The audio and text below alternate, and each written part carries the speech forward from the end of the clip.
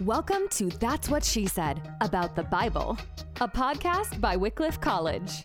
That's What She Said is a podcast devoted to telling the stories of historical women who taught others about the Bible, from the pulpit and from the page. What did they write? What did they say? And why have we never heard of many of them? Join your hosts, Dr. Marian Taylor and Kira Molman, as they dig up the words of these forgotten women and explore their lives, their influences, and their relevance for today. For more information and episodes, visit our website at www.wycliffecollege.ca/podcast.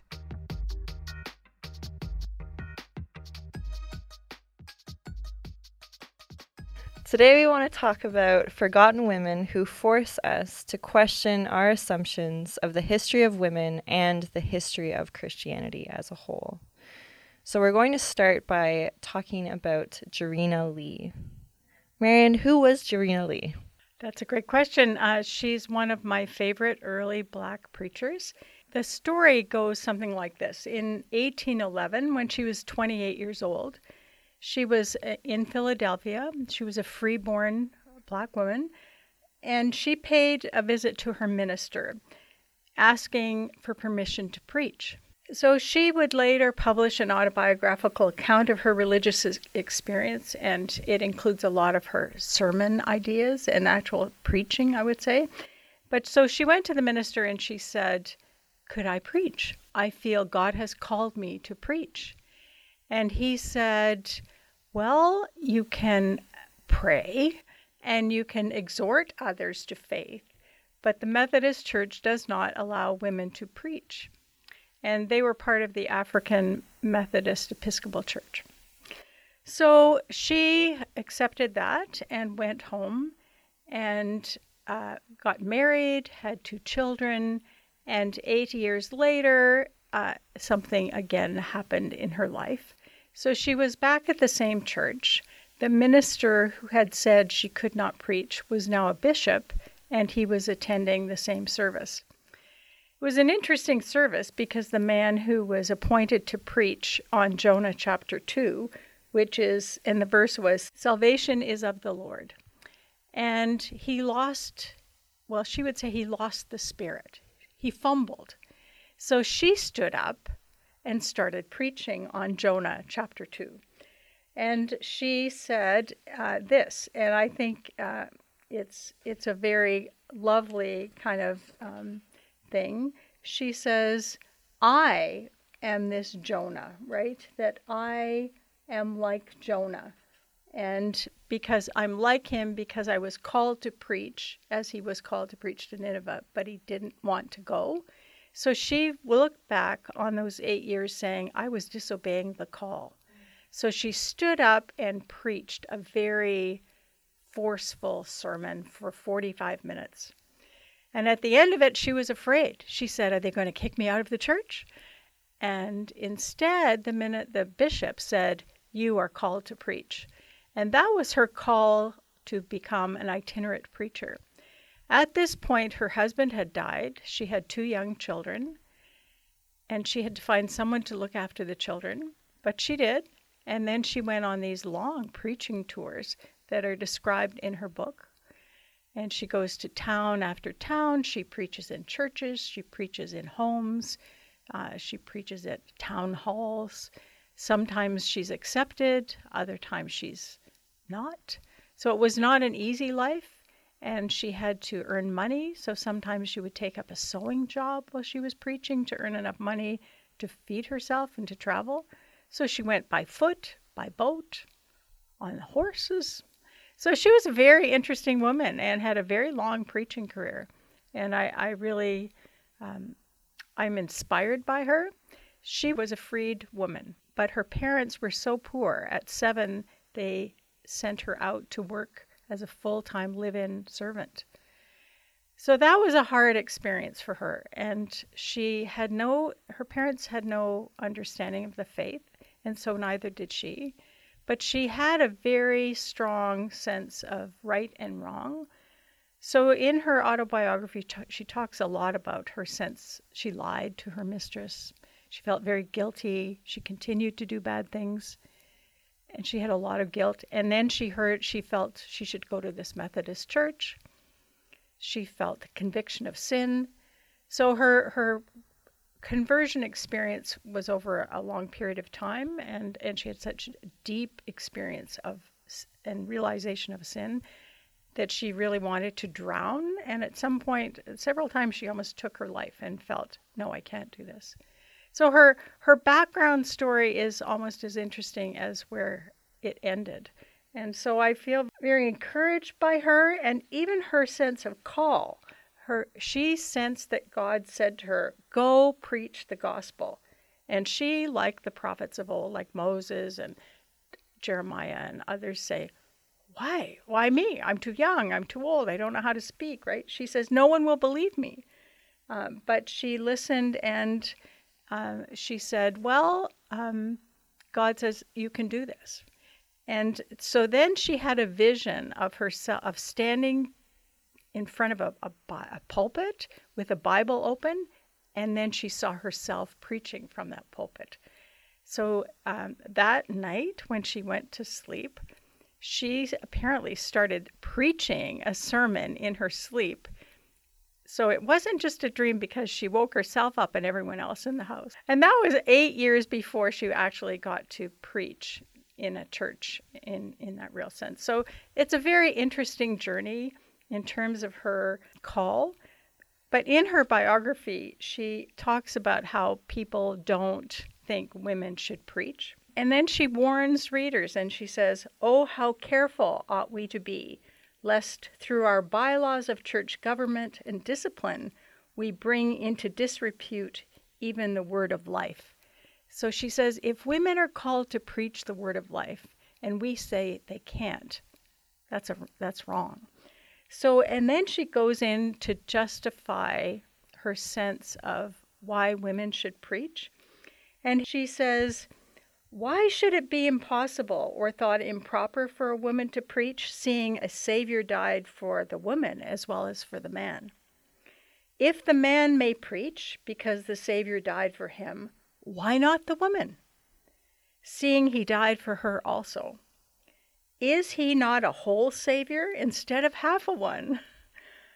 As those who want to hold it wrong for a woman to preach would seem to make it appear.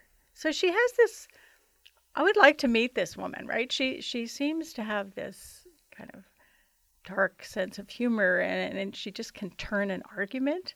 And then she goes on in her journal or autobiography and says, did not Mary first preach the risen Savior? And is not the doctrine of the resurrection the very climax of Christianity?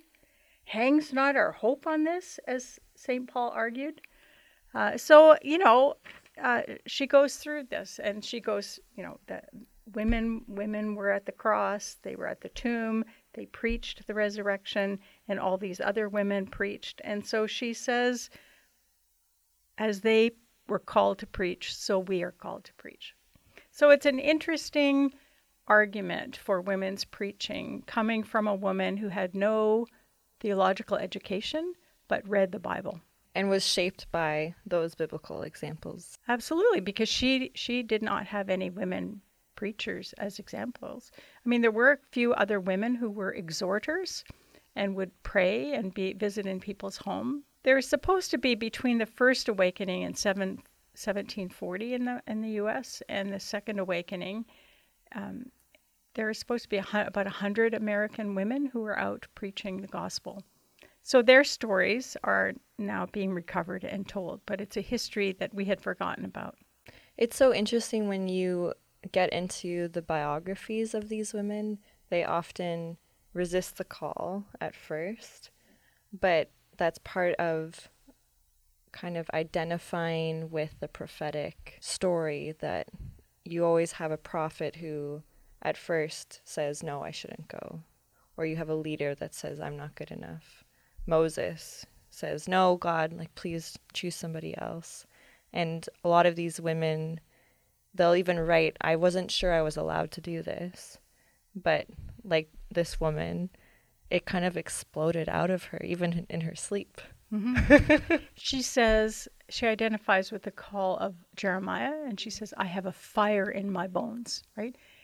That she had to keep under wrap for 8 years. And then when she preaches about Jonah, she said, I was wrong to do that. But she was obeying the minister.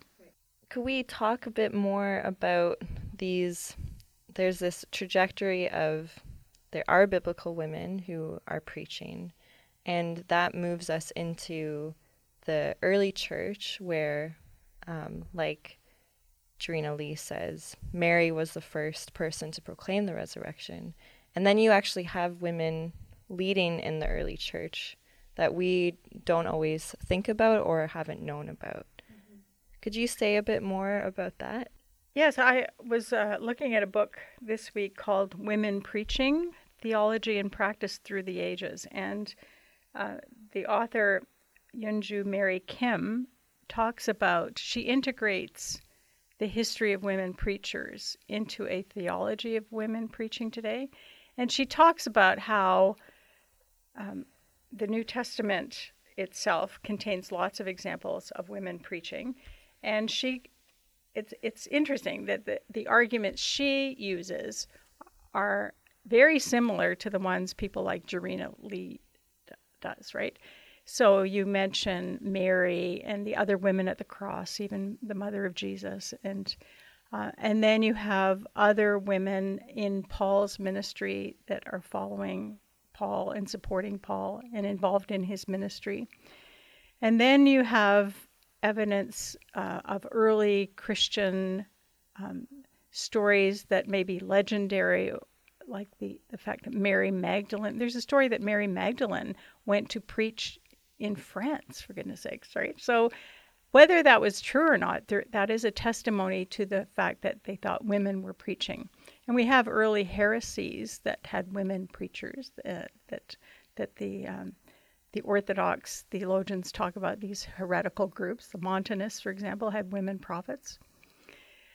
But I think also really important evidence that people in the 1800s and the 19th century didn't know about. They didn't have the archaeological evidence that we now have that shows that women were doing lots of things in church that later they were thought not to be able to do.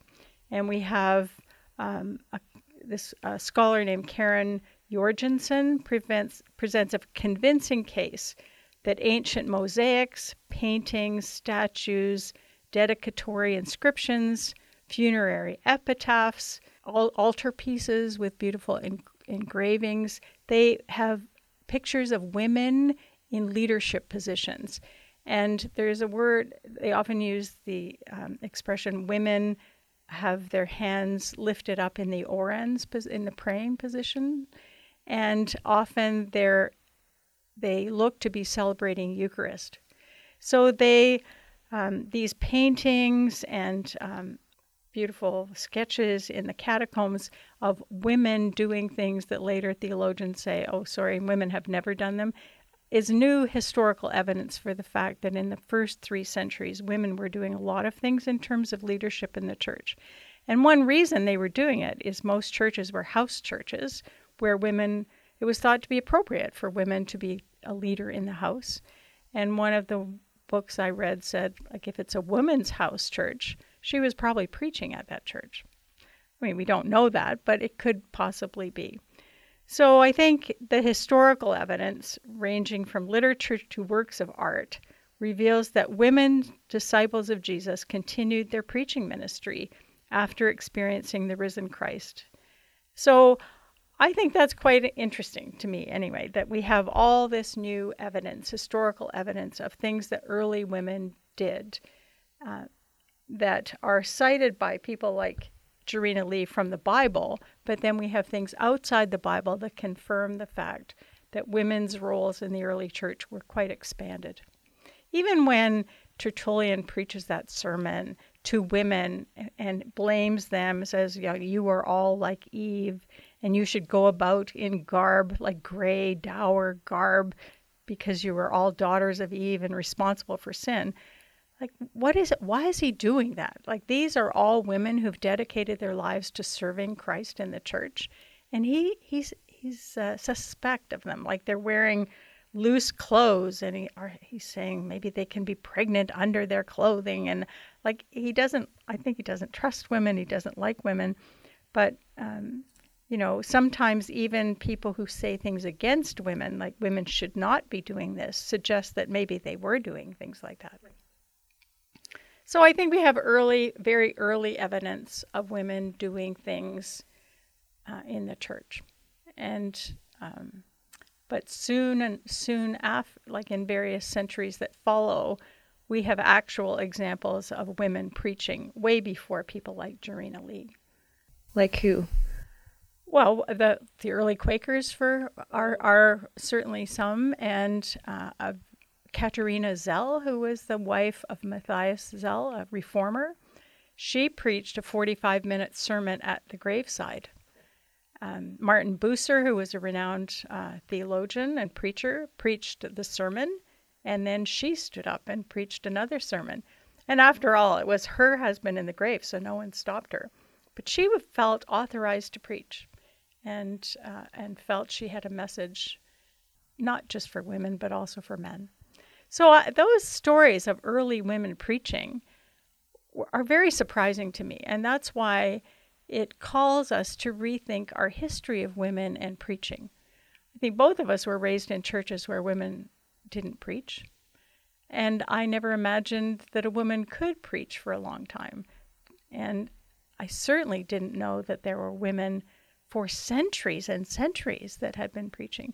We have an example of a woman, a Catholic woman, who preached in the Counter-Reformation, that she went out, ministered to women, and preached, and was very confident that the hard verses about women not preaching, not teaching, and having authority over men, and women keeping silent, did not mean she shouldn't preach, because she felt called by God's Spirit to go out and preach. And a lot of women in the history of women preachers seem to use that as their authority, right? That they feel a call, they're filled with the Spirit, and therefore they can preach. And that's not just in Quaker circles. There are Lutheran women and Catholic women, and it's interesting to see how much overlap there is in their narratives of how they're describing their authority. Mm-hmm. I was really struck by Julia Foote, who was a contemporary of Jarena Lee, and also a Black woman in America who was born to freed parents. And she writes, when Paul said, "Help those women who labor with me in the gospel," referring to Philippians 4, verse 3, he certainly meant that they did more than to pour out tea. So I read that a few years ago in a history of preaching class where we did talk about women preachers. And that was the first time I'd ever heard of this history that came before. And Julia Foote was just one of the many names of women who were preaching and who felt like they could. You mentioned before that women pushed back from their sense of call. And I think one of the reasons they pushed back is they knew how hard the call would be. And I think they were harassed. They were, pushed out of town. They were poor. And I think, well, that was a hard call to realize you were going to be called into a ministry that people think, what are you doing? Women shouldn't be doing this. And there is a history of the prophet being the person that no one wants to listen to, well, that's and true. The person who is going to be harassed. But for most of this history, the role of a pastor was a really good role. A preacher was someone who was respected in society, but for a woman to be doing that, they were demonized often. Often people would say stuff like they are seized by demon spirits, or that's what's going on. There's no way that they could actually be doing this. You have a story of a very strange woman preacher. I like this story. I had never heard about sleep preaching? Well, it's interesting because Jarena Lee kind of is the predecessor to that kind of thing as well, right? So Helena Kotinen, who is known as the Finnish sleep preacher, she was born in 1871. And before she would preach, she would lie down and be visited by the Spirit and kind of seem to be preaching in her sleep. And this started with her call at the age of 7, I think. She had a dream, an affirmation from Christ, where Christ said to her, "When the walls of Zion have fallen and the shepherds have degenerated, so the Lord will take care of his herd, even through his weak servants. Because if they become silent, then even the rocks will shout, 'You, Helena, are such a rock.'" But it's interesting because she also writes about the power of the Spirit can be used as the prophesying power, but it can also be deceptive. And she doesn't shy away from talking about that, which I think is interesting because a lot of women seem to use the Holy Spirit as their authority. But she says, you have to be careful because what if it's the wrong spirit that's talking through you? And I think that gives, for me, reading that gives more credibility to what she was doing, that she recognized that it's tricky to discern which spirit is talking to you. And I think so many women receive that criticism too. I was going to talk about for a minute an article I found yesterday. It was an article in a journal, in the Reformed Quarterly Review in 1882, written by a man named Reverend Cyrus Court.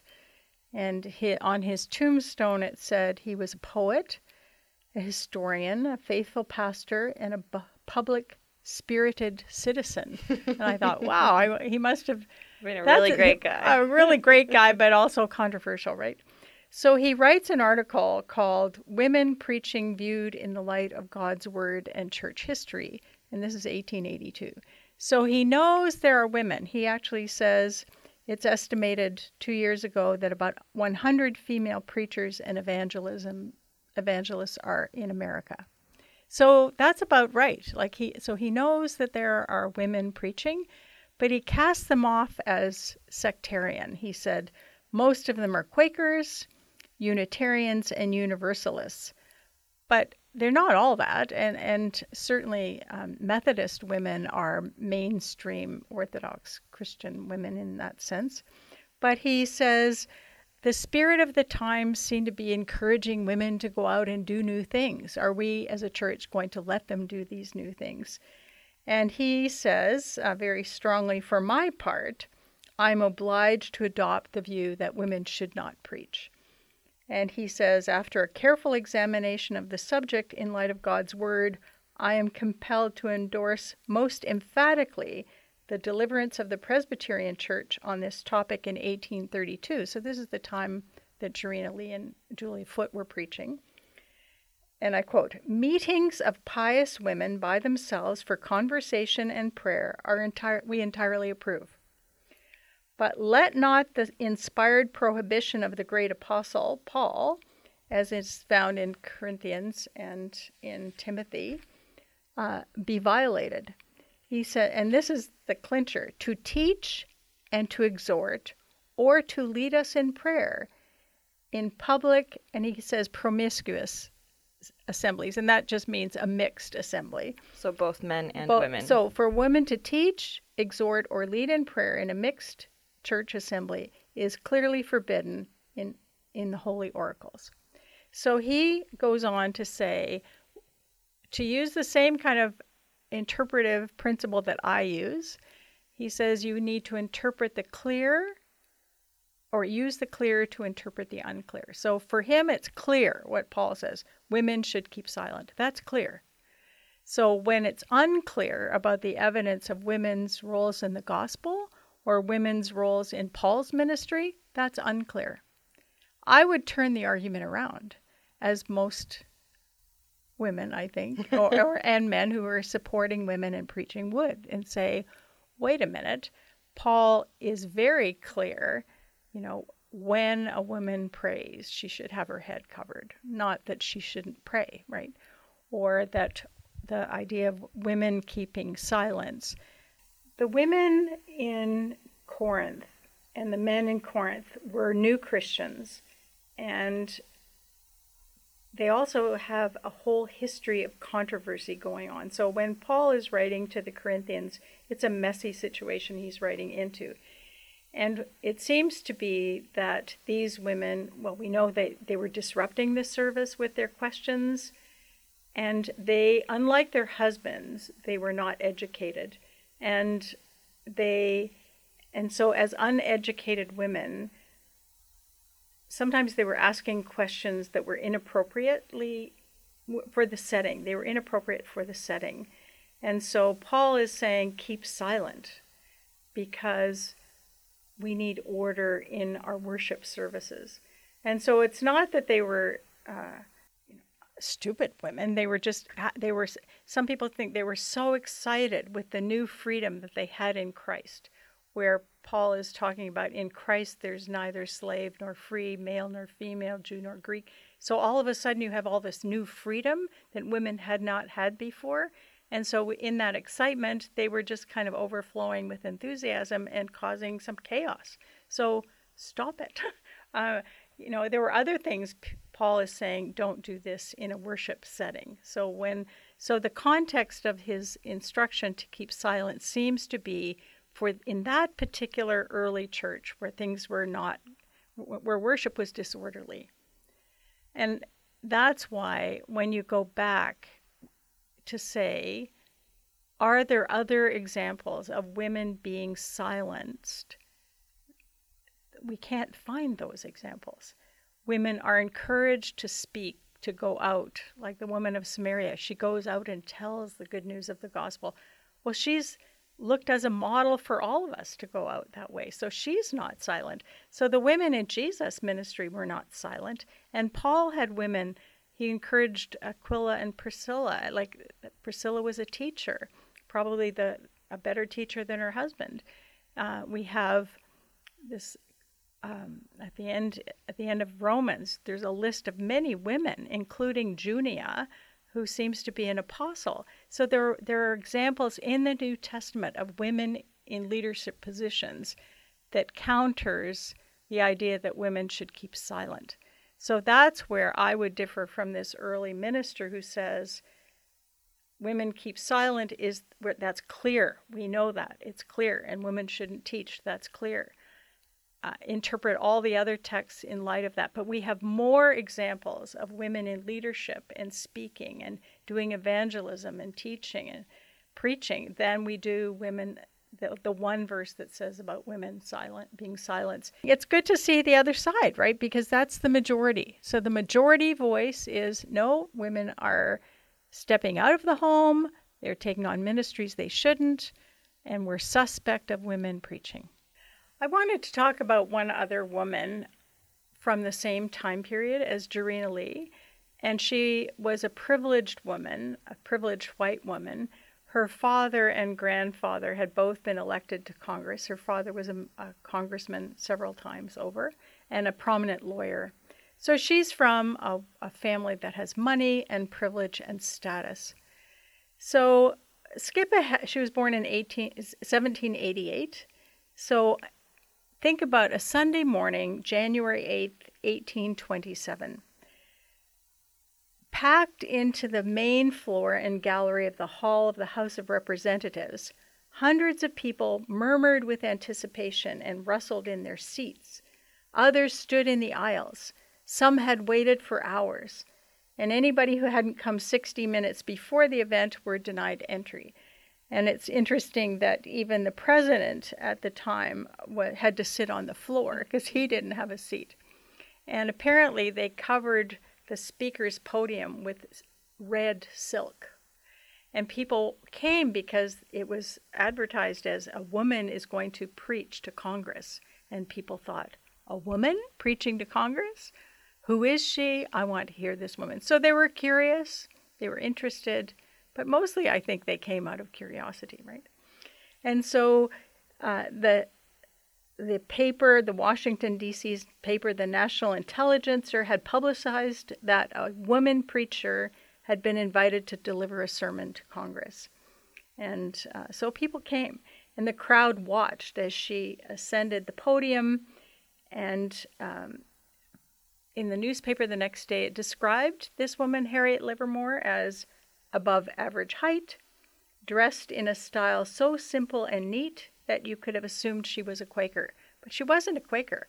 She had had a conversion experience and tried many churches and couldn't find a denomination that she found fitted her. So she went off on her own with this fire in her bones and call to preach, right? And so on this day at Congress, and she preached 3 or 4 times before Congress, not just once. I mean, she's a very famous preacher. She prayed, she sang, and she opened with a scripture passage she had elected for the occasion. And it was taken from the final words of King David, who says, "He that rules over men must be just, ruling in the fear of God." And so she preached a very long 90-minute sermon that brought many in the congregation to tears. And she had a very authoritative style of preaching that apparently President Adams didn't like and criticized her for later. But she was a very powerful speaker. So this is Harriet Livermore, and like Jarena Lee, she had this fire and felt compelled to preach and interpret Scripture. And she was one of the many women converted through the Great Awakenings. And during the Second Great Awakening, which was 790 to 1844, hundreds of Christian women felt, especially from Baptist and Methodist traditions, felt a call to preach and responded to this call. So I'm interested in Livermore because she is an interpreter of the Bible and published a lot. So the question is, how did she, finance her career as a single woman?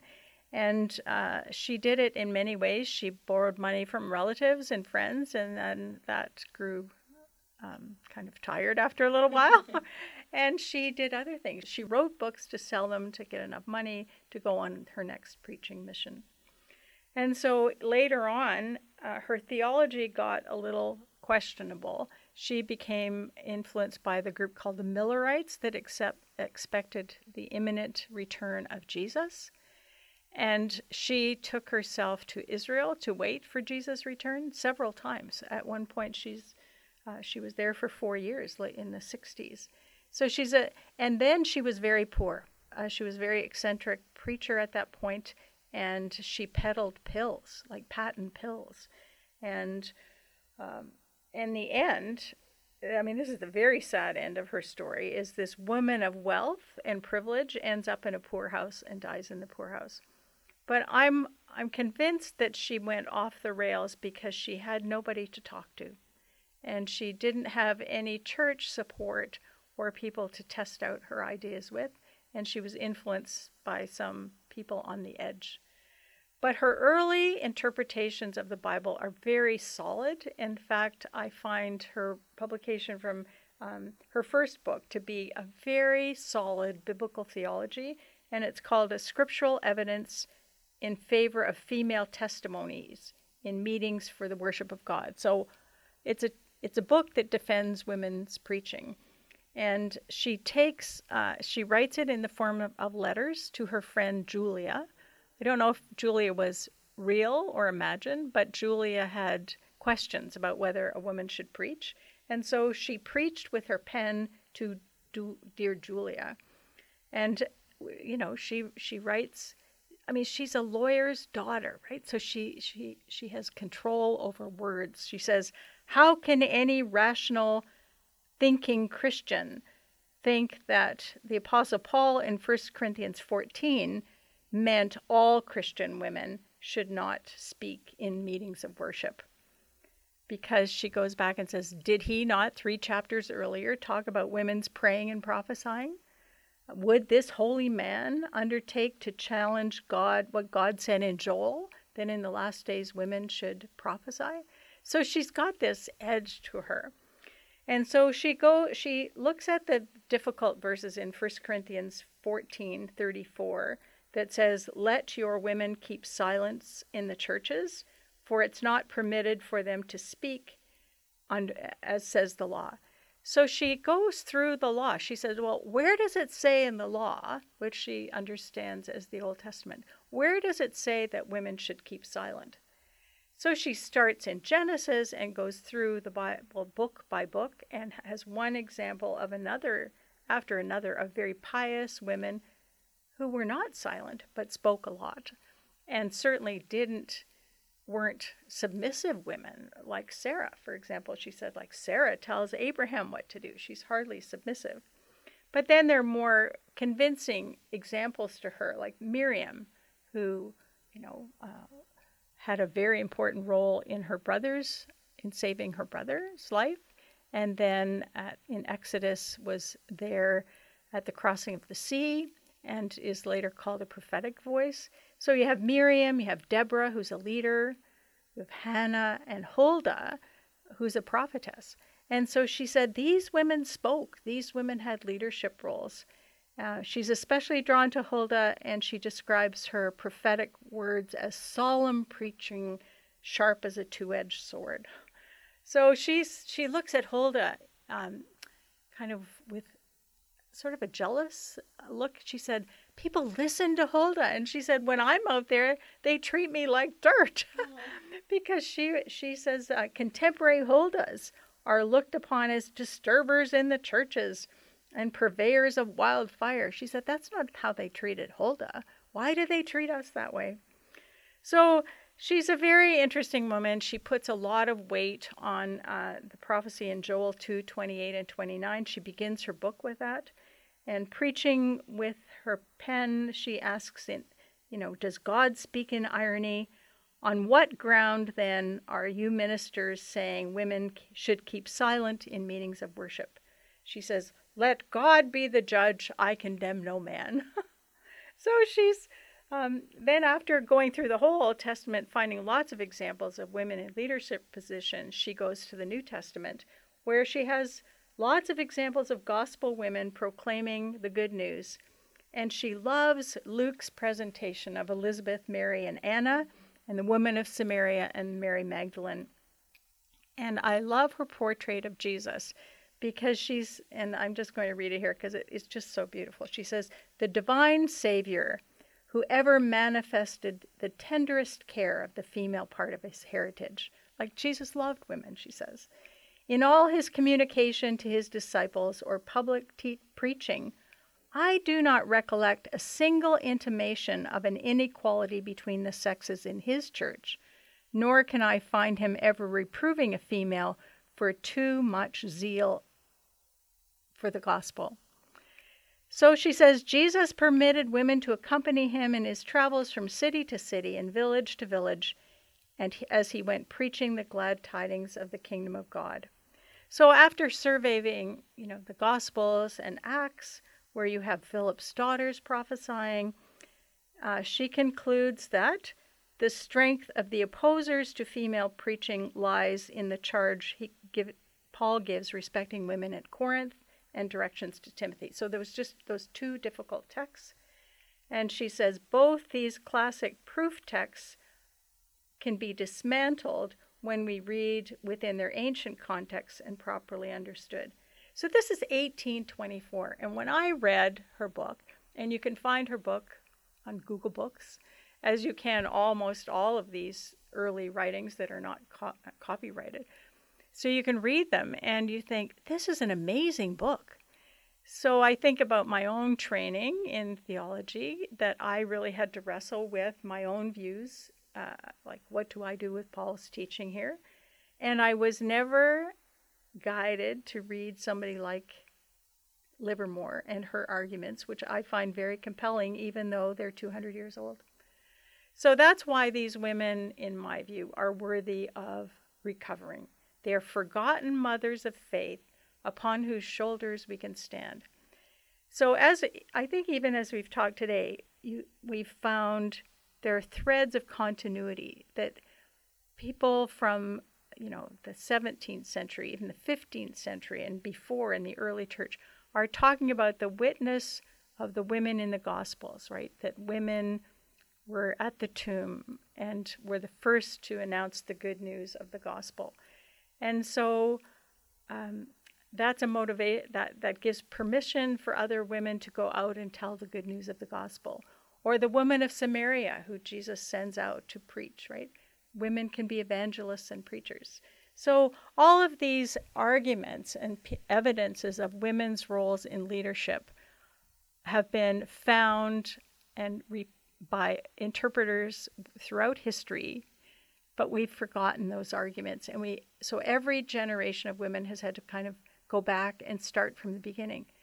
Jarena Lee didn't know anybody before her, and I don't think Harriet Livermore knew Jarena Lee. So they had to figure these arguments out. And I think it came from this very dramatic experience with God and a sense of a call to preach the gospel. And then out of their sense of call, they read the Bible saying, God has called other women. He has called me. I must preach. So it's that fire in their bones that, that's why I love these women. I mean, they are courageous. They are courageous to preach and teach to people who think, what are you doing? What are you doing as women? But they are doing what they felt called to do. And they are women who model for us that we can do similar things. And that we're not the first to have to try to do it. No. And they had to balance, like, what do you do with 2 children when you're out preaching, right? They had to find relatives to look after those kids while they were gone. And it also, the story of Livermore also is a warning to say, don't go out alone, right? She was a loner and she was misguided and got off the rails. So when you are doing ministry, you need an accountability group and you need a church, I think, and you need good theology to kind of guide you as to what's right and what's wrong. And I think that's also a lesson that we can continue to hold on to from these women. But it's also a warning to the church community to say, like, as you said, Harriet Livermore, when she started, she was preaching so faithfully, and she was doing excellent exegesis, and she was a good interpreter of scripture. And sadly, she did not have a church community that could recognize and steward her gifts well, right? She was kind of seen more as a curiosity, to imagine what her life would have looked like if she had had the support of a community that could have encouraged and nourished those gifts. Mm-hmm. Or even if her family would have supported her to say, yes, you have a call, we'll support you. That would have been a wonderful gift. You picture her trying to peddle patent pills in Jerusalem. How was that going, right? It'd be a terrible life. Yeah, it's an awful life. So, yeah.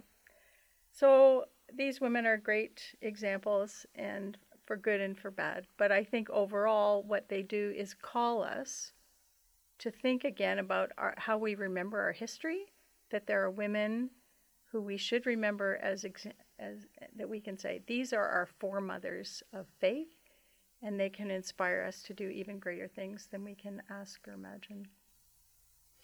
Your discussion of not going out alone reminded me of 2 women, Catherine Evans and Sarah Cheevers. So they're in the 1600s.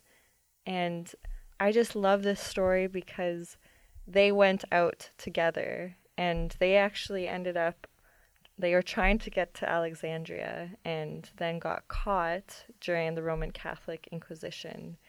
And so then they got stuck in Malta in a prison cell. And they thought they were going to die there, but they wrote an account of their experience, even though their jailers would come in and search for their paper and pen. Somehow they would hide it in their cell. and then published those stories. And I love the idea of these two middle-aged women stuck in a prison cell together and trying to write down their experience as a testimony so that it could somehow encourage other people in the future. Mm-hmm. And they did try and preach to their inquisitors, right? To explain why they should be out there preaching, right? They said, well, we have examples in the scripture, and the inquisitors just didn't really understand what these women were doing preaching. Thank you. Thanks for listening to That's What She Said About the Bible, a podcast by Wycliffe College. For more information and episodes, visit our website at www.wycliffecollege.ca/podcast.